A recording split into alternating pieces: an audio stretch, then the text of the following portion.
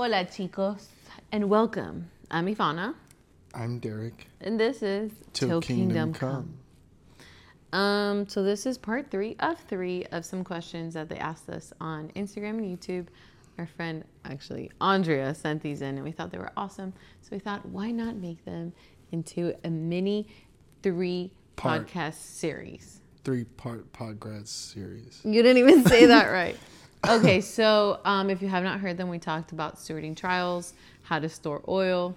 And now this is the third one. This is probably your favorite. Mm-hmm. Go ahead. Pop off. Let's talk about the lie of the American dream. I wish you guys could see him. If you're only listening, yeah. Okay, well, I was a product of the American dream. And I can tell you that the American dream chews you up and spits you out. And, oh, man, you know what's actually coming to my mind right now? Did you ever watch God's Not Dead? Mm-hmm. There's a part where the old lady is supposed to have dementia. And it's Dean Cain's mom. And he goes to visit her. And she's like, I'm paraphrasing, but it's like, sometimes the devil allows people to live a life free from pain because he never wants them turning to God. And it's like you're living in a prison with the door wide open, but you never know that you can walk out. And I think that that's really what encompasses the American dream. It's the success, it's the cars, it's the money, it's the women or the men, it's power, it's influence, it's selfishness, it's like you name it, it's everything about me. I was a product of it. I not only worked for it, but I worked to help others attain it. And it's just a big lie. And I think I'm going to be really cautious on how I speak. Because I think I have other things to say that might not be as harsh. Yeah. And so why don't we go there? Like, let's break me up.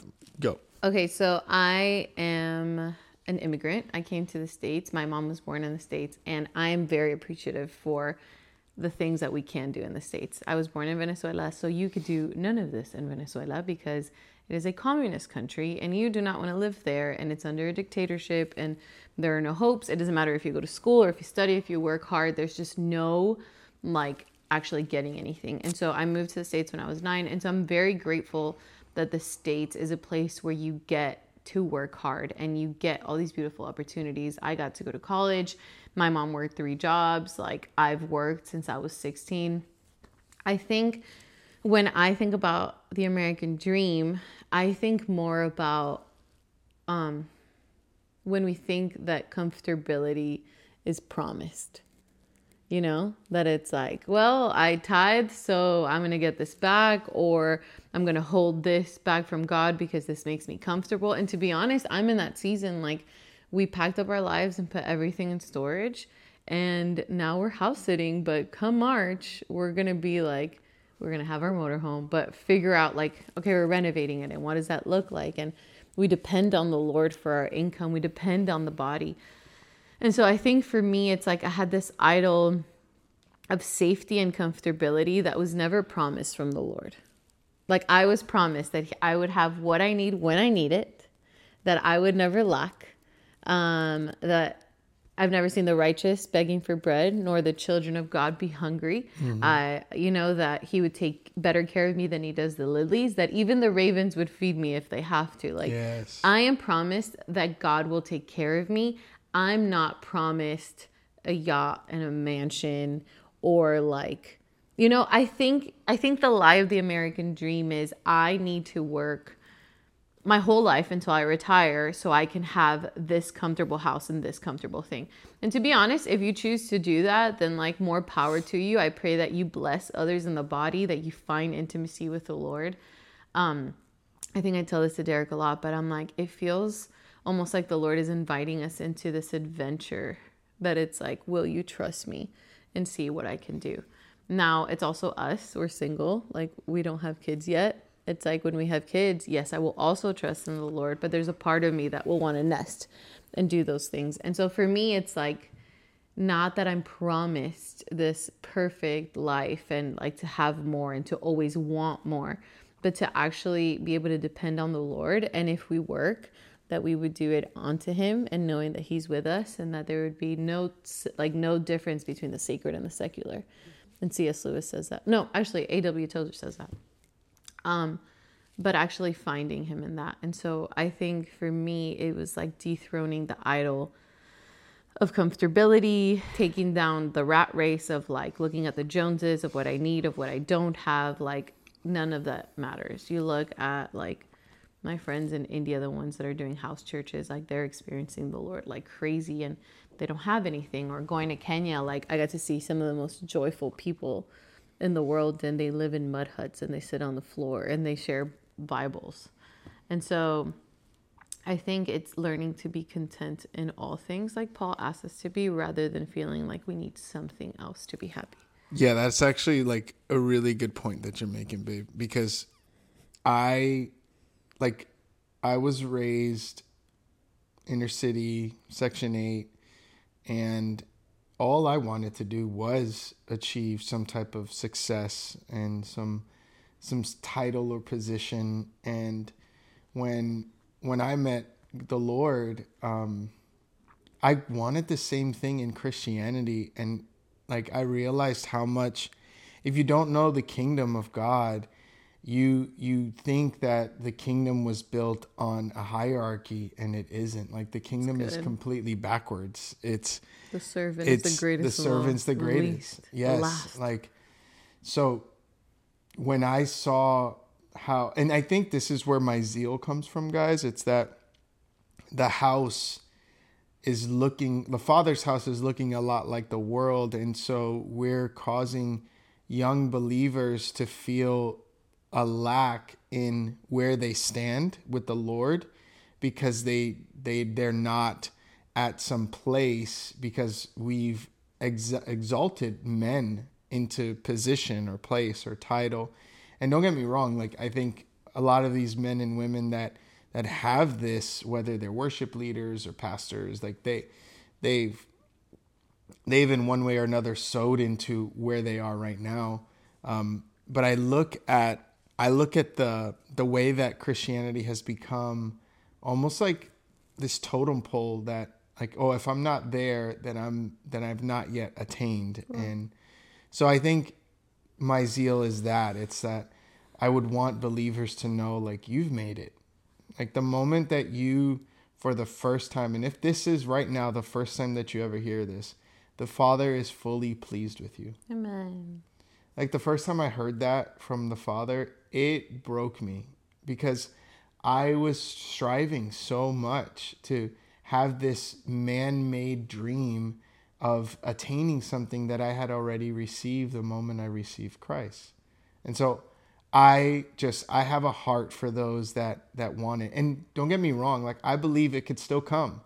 Like I believe that I can have a house that's big enough for our large family, and then some, to be able to house our missionaries. Like I believe in huge compounds. I believe in one day having a boat and one day having a plane, possibly. Like it's not that those things are like far away or they're too quote unquote luxurious. Like they just don't define your worth. Right. And I'm not working unto those things. That's like good. I know that if those things come, it's because the Lord blessed us to have it. And if it was a desire or need from him, then he would make a way to those things. But my goal in life is not to get those things. I'm not carving out a path to get a boat. Well, I'm not carving out a path to get a plane. But if the path that I've carved out with Ivana, which is to seek the kingdom of God, if in some way or another that winds up us having a plane or a boat or a compound, like it's because he knew. Yeah, it's because he knew that we would use it for his glory. Amen. Well, and I think even you saying that, like, and I want to address this head on. I used to deal with body dysmorphic disorder. I grew up both in the fashion and the fitness industry. And my American dream was having the perfect body and like attaining like either attention or a relationship or a ring. Wow. But I think part of that, like, it was this lie of like, I will have arrived when I have the 8-pack. I was not happy when I had that body. I liked my body, but I just always wanted more, you know? And it's like when I have a husband, and now I have a husband and he's amazing, but he cannot fulfill what the Lord fulfills for me. Like if I put all that weight on him, like he's going to crumble, and I have to actually further and strengthen my relationship with the Lord, because my end goal is not Derek. It's not marriage. It's not children. It's not like money in my bank. It's not a house. It's not that. I think that's the biggest lie of the American dream, that you will have arrived then, when the truth is you already arrived because you attained Christ at the cross because of what he did and not because of what you did. Yes. And so that puts an end to striving. And it doesn't mean don't have goals, don't push the needle forward. It doesn't mean don't work hard if that's a season that you're in. It doesn't mean like any of that. It means follow the Lord and know that he is the prize, and that when you get to heaven, you're not taking any of this with it. Like we won't even be married in heaven. I won't take this body. So it's like, as much as I work out and I use creams and I use all these things, like it does not define me as much as the Father speaking, "You're my beloved daughter with whom I am well pleased." And the Holy Spirit being in me, and the fact that Christ died for me on a cross and he loves me, like that is what defines me. And so I think that's my peace. That's so good. It really Praise is. God. What good does it profit of man that he gains the whole world, but he loses his soul?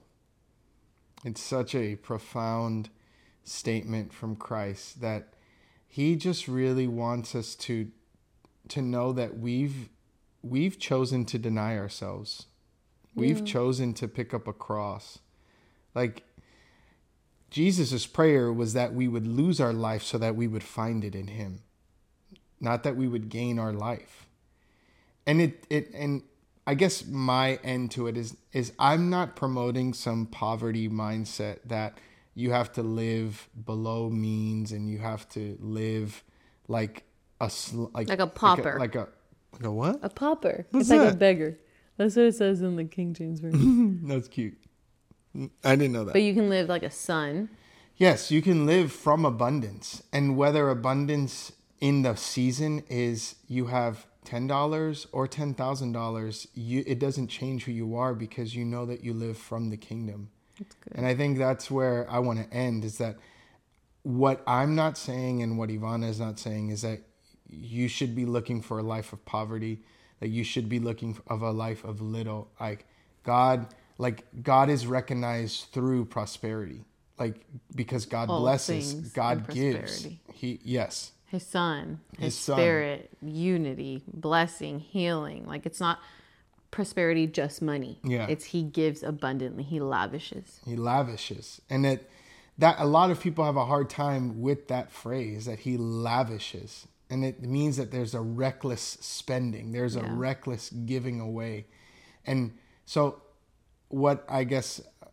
But we live like this too. Yes. Is to live... Let it go through. So I said this, I used to say this a lot. It's like there's a difference between financial security and financial peace. Financial security is you holding everything that you have in your hand like this. And financial peace is living like this. Is that you would be able to receive from the Father and it just flow into your hand, and whatever stays, stays, and whatever falls, falls, because you know that you have an endless resource that's coming, that you're getting. But financial security is like you holding on and you latching onto what you have because you're afraid that it'll be lost. Well, and it's like like an orphan mentality. It is. Like he's not going to come through, so I have to work my way onto this. I have to hold on to my money. I have to get my own self there. I have to make my future. Yeah. When in reality, as a son, like you've already achieved the highest, which is what you were saying at the beginning. Like you're called a son and a daughter. And so you're already there. You already won. I think a podcast that we'll do is the idol of effectiveness. Oh, I'm and dealing just with the that idol now. of impact.